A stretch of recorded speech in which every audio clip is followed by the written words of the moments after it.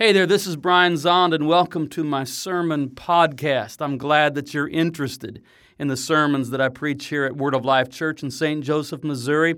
And if you ever feel inclined to help us by supporting us financially, you can do that at our website, wolc.com. Thank you.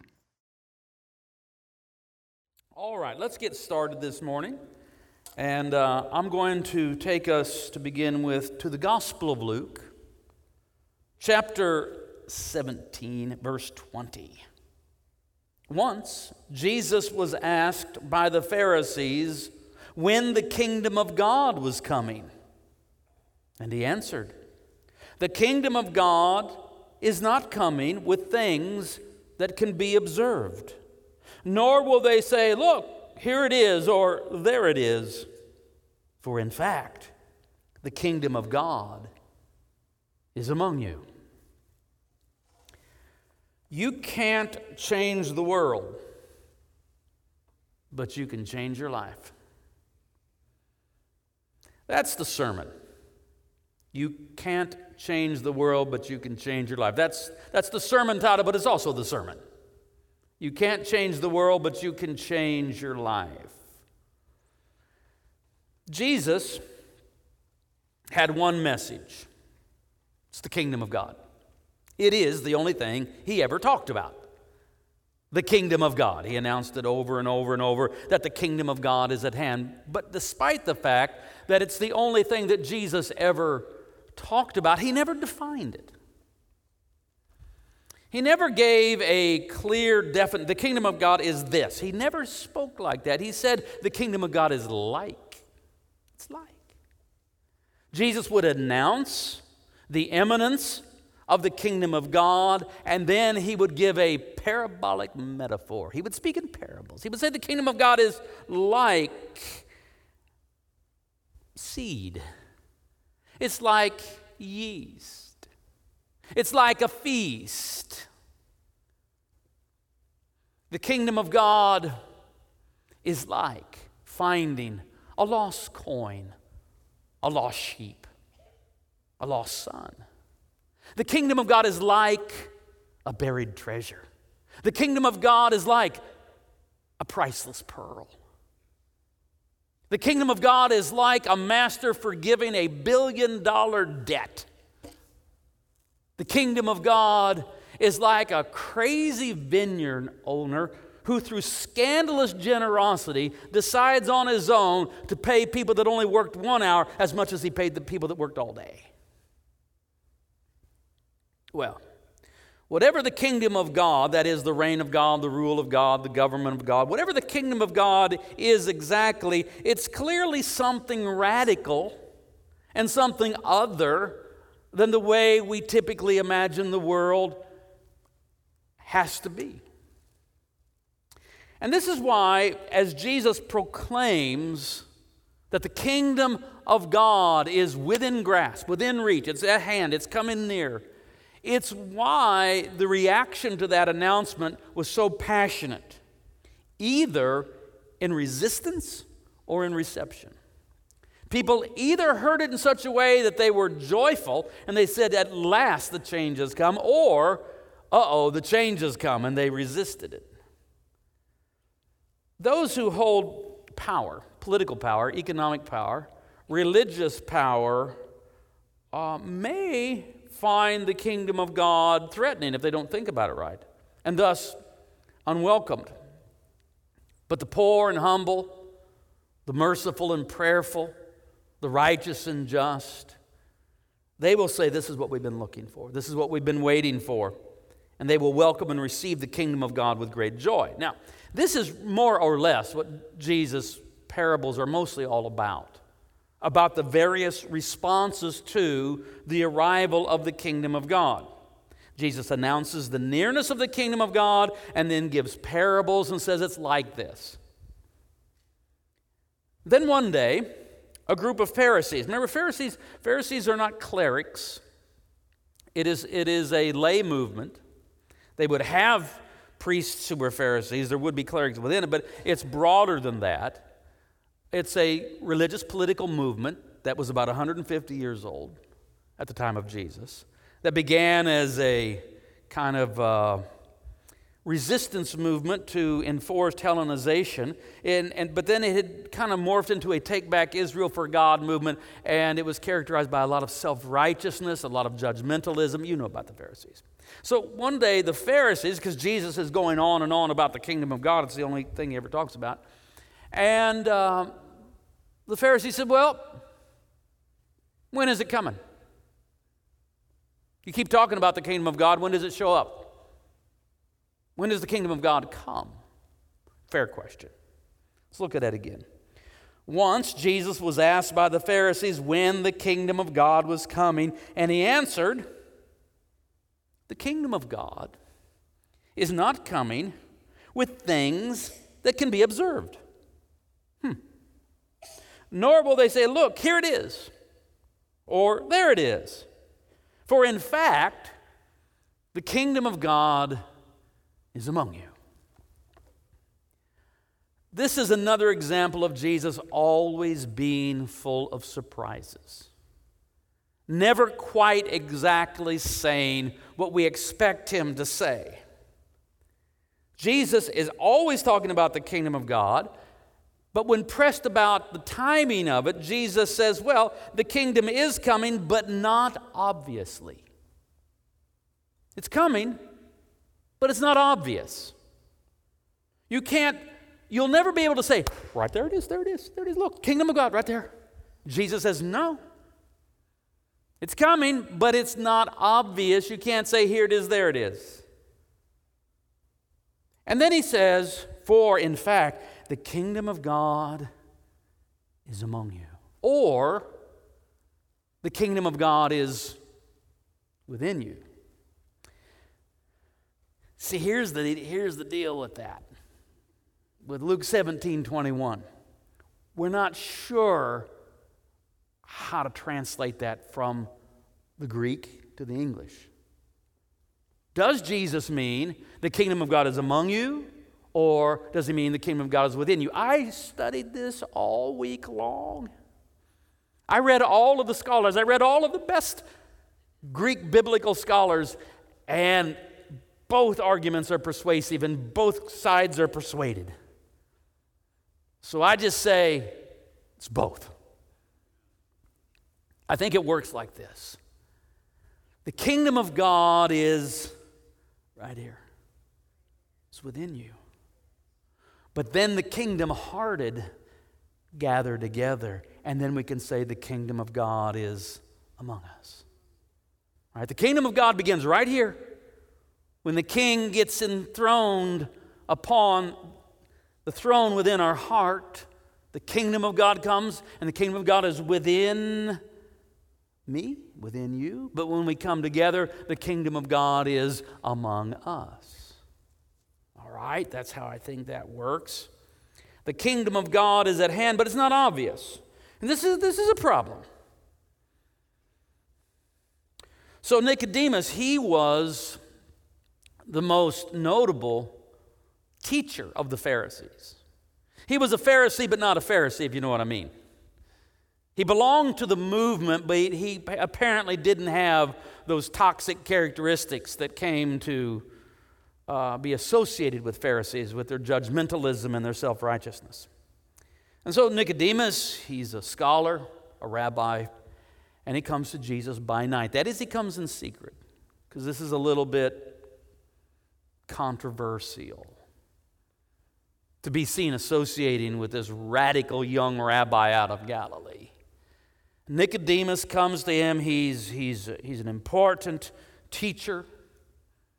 And he comes to Jesus by night, and they begin their conversation. And then at one point, Jesus simply says, look, Nicodemus, unless you're born from above, unless you're born again, you will never be able to perceive the kingdom of God, even though it's right here.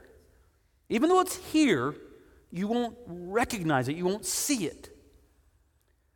Jesus is not saying, Nicodemus, unless you pray a sinner's prayer, you won't go to heaven when you die. That's not what their conversation is about. It's about the kingdom and how it comes. And Jesus says, Nicodemus, you're going to have to take it from the top, be born from above, be born again, rethink everything. You're going to have to let go of your assumptions, or you will not perceive the kingdom of God even though it's right here. And to his credit, Nicodemus does rethink everything. And he's with Joseph of Arimathea on Good Friday to give Jesus a kingly burial because they believe he's the Messiah. This issue of being able to perceive the kingdom of God shows up with John the Baptist. Among those born of women, there is not arisen a greater than John the Baptist. That's what Jesus says about him. And yet, John struggles with this.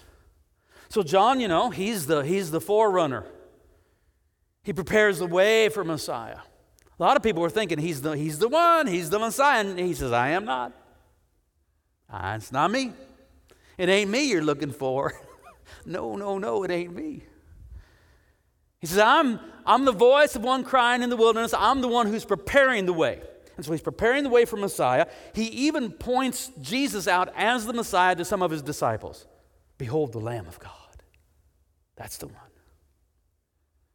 So John does his thing. He prepares people for the coming of Messiah, the king who will bring the kingdom. And then John gets arrested by Herod, and he's thrown in the dungeon. And he's kind of just languishing there. And when does it happen? I mean, when are they going to bust me out of here? When does the revolution begin?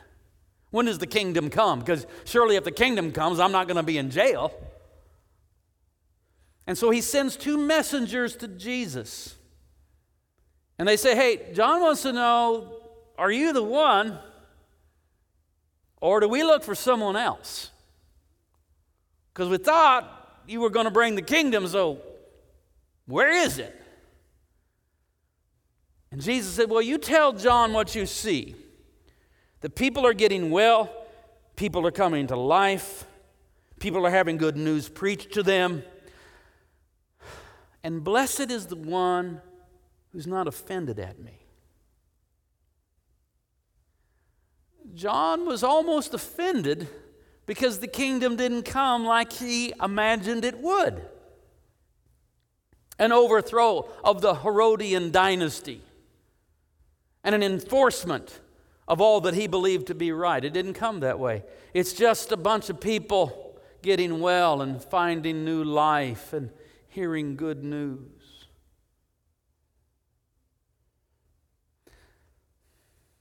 The kingdom of God comes, but it comes quietly, not sensationally. Jesus says, it's like a farmer. He goes out and he sows his seed, and he goes to bed. And he gets up in the morning, and he goes to bed. And he gets up in the morning, and he goes to bed. And he gets up in the morning. And eventually, the crops begin to grow. He doesn't know how. It grows on its own. Understand, you do not have to have a degree in molecular biology to get a garden up. You just got to put some seed in the ground, go to bed, and get up. Yeah, hoe it now and then. But the seed will do its thing without you even knowing how it works. That's what Jesus says the kingdom of God is like. He says, it's like the smallest of seeds. It's like a mustard seed. It's like a tiny mustard seed. Just a little speck of a thing. And yet, when it's sown, give it time, it'll grow up, become a tree, and the birds of the air will make their nests in its boughs. So that's what the kingdom of God is like. He says, the kingdom of God is like, it's like a woman working some yeast into 3 measures of dough so that the bread will rise. How's the kingdom of God come? Like crops grow, like a tree grows, like bread rises. Slow and quiet.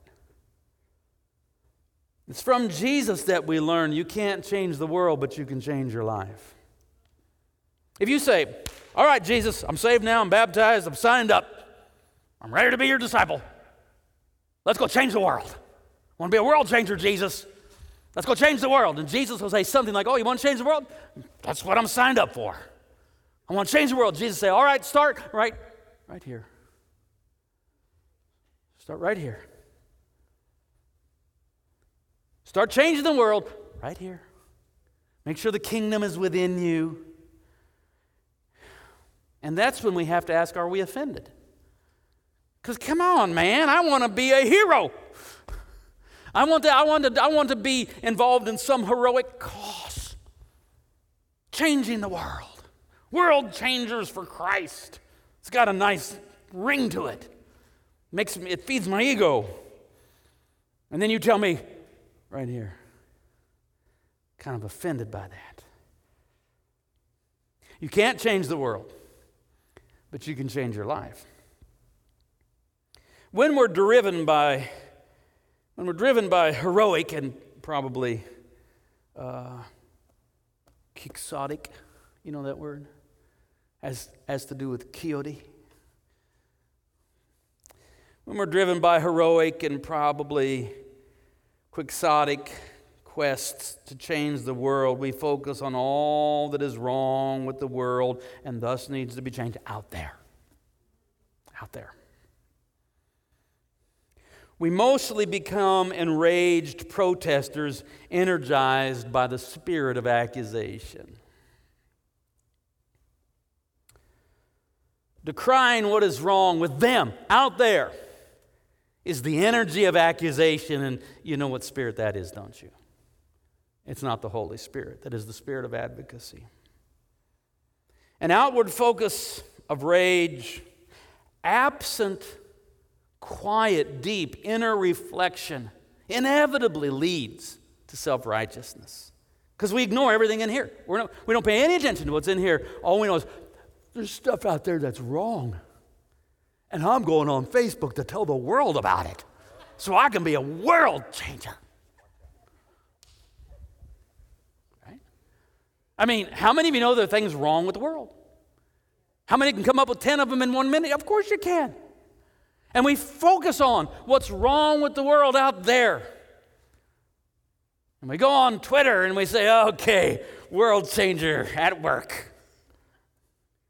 Decrying what is wrong with them out there. It's very seductive. It's certainly how we join our crowd, our angry crowd. But here's the secret. Jesus never leads a crowd. Always a little flock, no matter how numerous. Crowds turn into mobs. The crowd is untruth. The majority is almost always wrong. So it's easy to get sucked into just being part of a particular angry crowd. And you know, there's both. I mean, everybody agrees with what's wrong most of the time, or at least some of the things, but nobody agrees on how to go about setting it right. And so you have to pick a team, and one team is angry at the other team. It does nothing to change the world.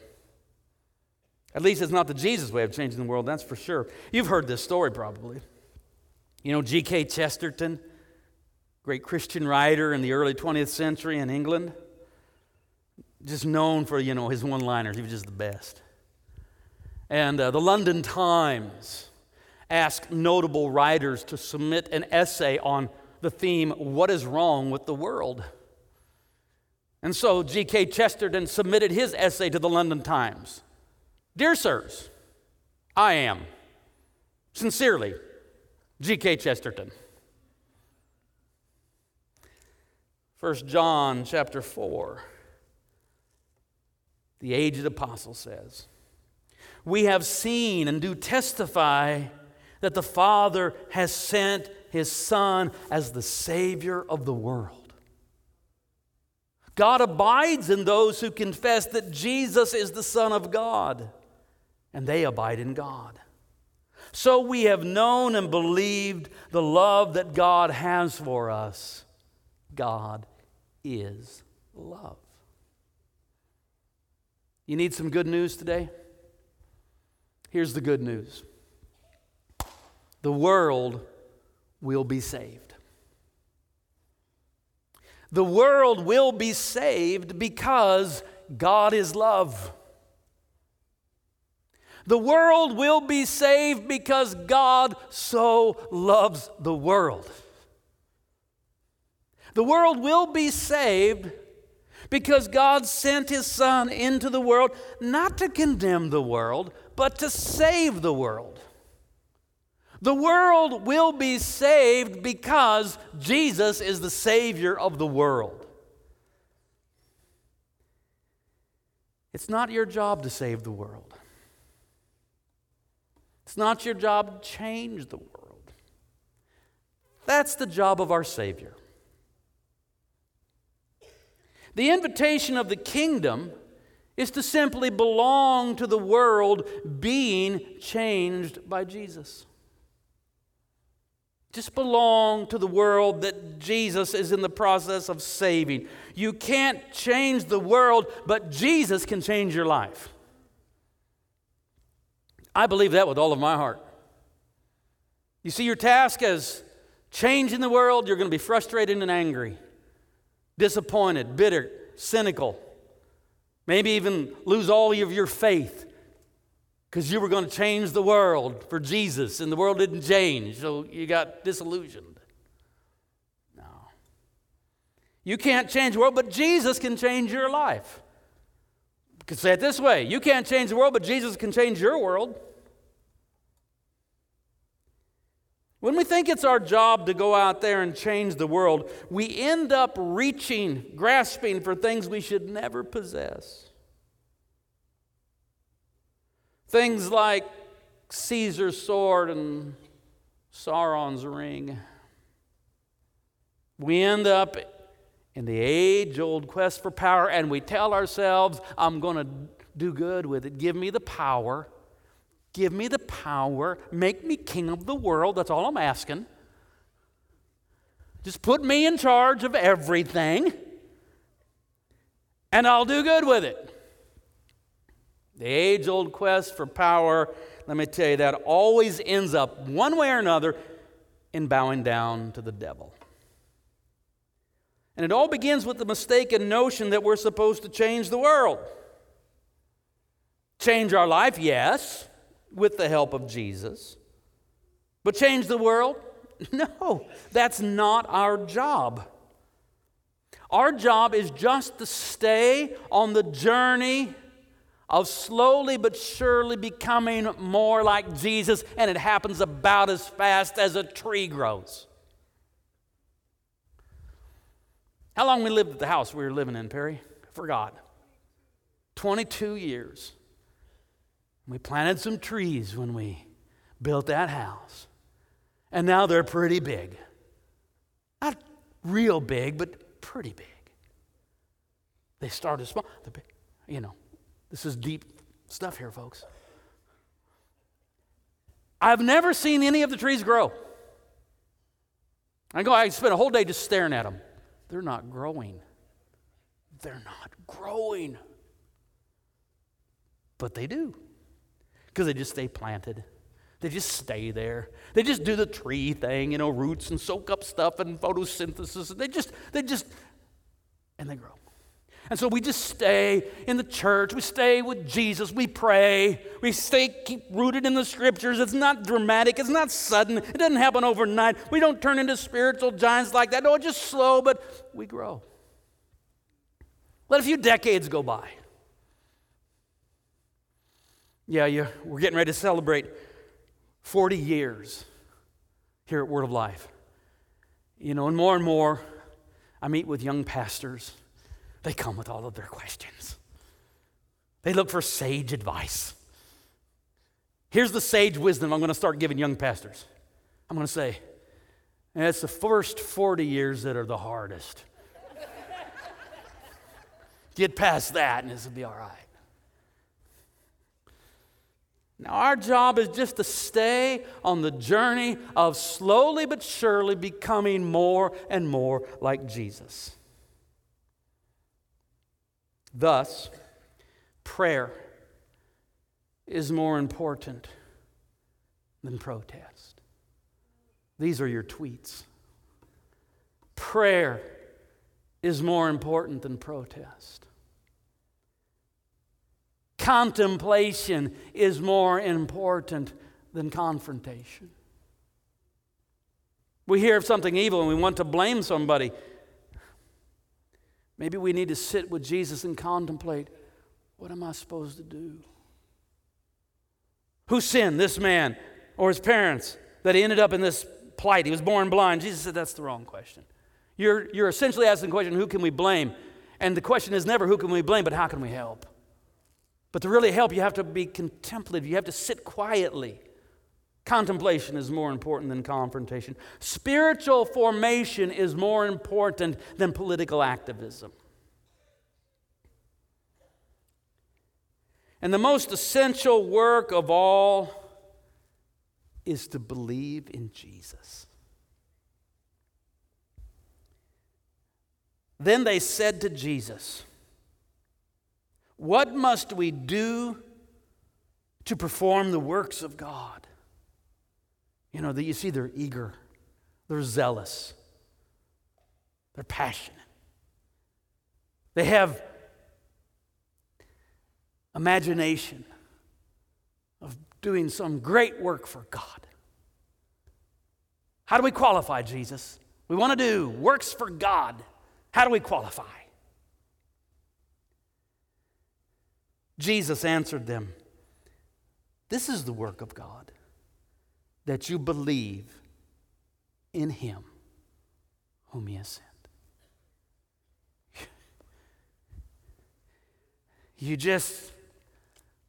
Jesus, I believe that you're the Savior of the world. I believe that you're the Redeemer.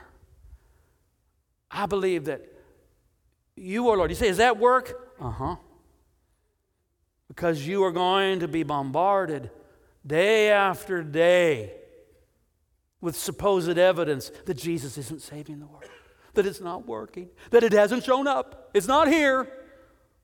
Oh well, might as well become an atheist.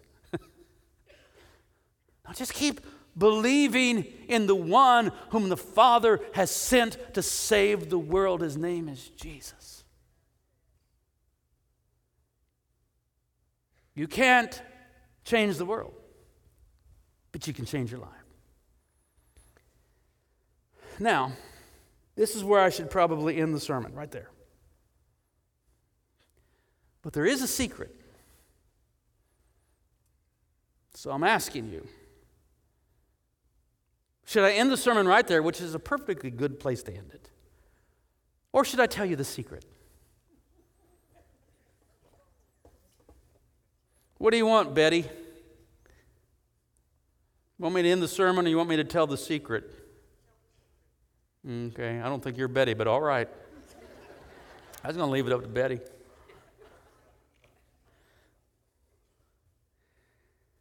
You can't change the world, but you can change your life. And that's how the world is changed. And that actually is how the world is changed. You can't change the world, but you can change your life, and the secret is that's really how the world is changed. When you change your life by believing in Jesus, you are changing the world. Hear me. When you change your life by believing in Jesus, you are changing the world. When we change our lives together by believing in Jesus, we are changing the world. But we have to keep our eyes on Jesus and keep the focus right here.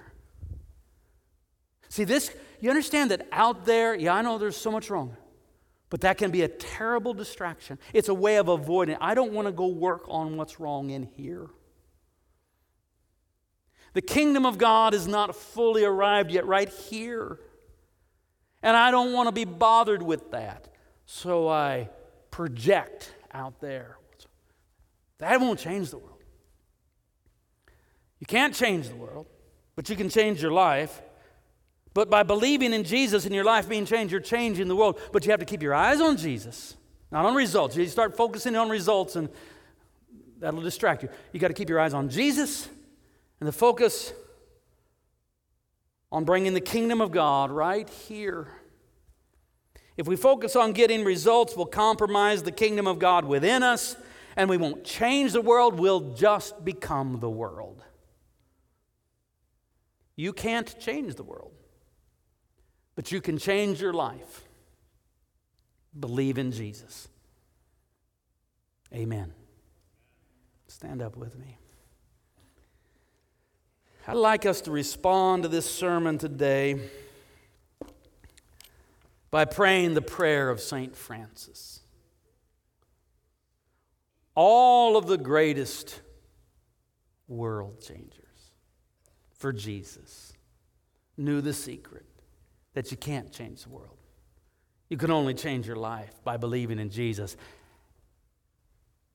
And sometimes that can launch things that actually do change the world. From the spirit of St. Francis, we get this prayer. Pray this with me. Lord, make us instruments of your peace. Where there is hatred, let us sow love. Where there is injury, pardon. Where there is doubt, faith. Where there is despair, hope. Where there is darkness, light. Where there is sadness, joy. O divine Master, grant that we may not so much seek to be consoled as to console, to be understood as to understand, to be loved as to love. For it is in giving that we receive. It is in pardoning that we are pardoned. It is in dying that we are born to eternal life. Amen. Now, as we prepare to come to the table of the Lord, join with me in our confession of sin. Most merciful God, we confess that we've sinned against you in thought, word, and deed, by what we have done and by what we have left undone. We have not loved you with our whole heart. We have not loved our neighbors as ourselves. We are truly sorry, and we humbly repent. For the sake of your Son, Jesus Christ, have mercy on us and forgive us, that we may delight in your will and walk in your ways, to the glory of your name. Amen. And God is merciful to all who confess their sins and in humility ask for mercy. In the name of Jesus Christ, your sins are forgiven.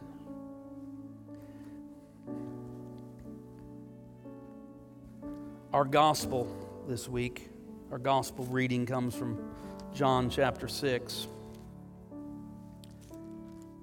where Jesus says, "Those who eat my flesh and drink my blood abide in me, and I in them. Just as the living Father sent me, and I live because of the Father, so whoever eats me will live because of me. This is the bread that came down from heaven, not like that which your ancestors ate and they died, but the one who eats this bread shall live forever." This is the table, not of the church, but of the Lord. It is made ready for those who love him and for those who want to love him more. So come, you who have much faith, and you who have little. You who have been here often, and you who have not been here long. You who have tried to follow, and you who have failed, come. Because it is the Lord who invites you. It is his will that those who want him should meet him here. The body of Christ broken for you. The blood of Christ shed for you.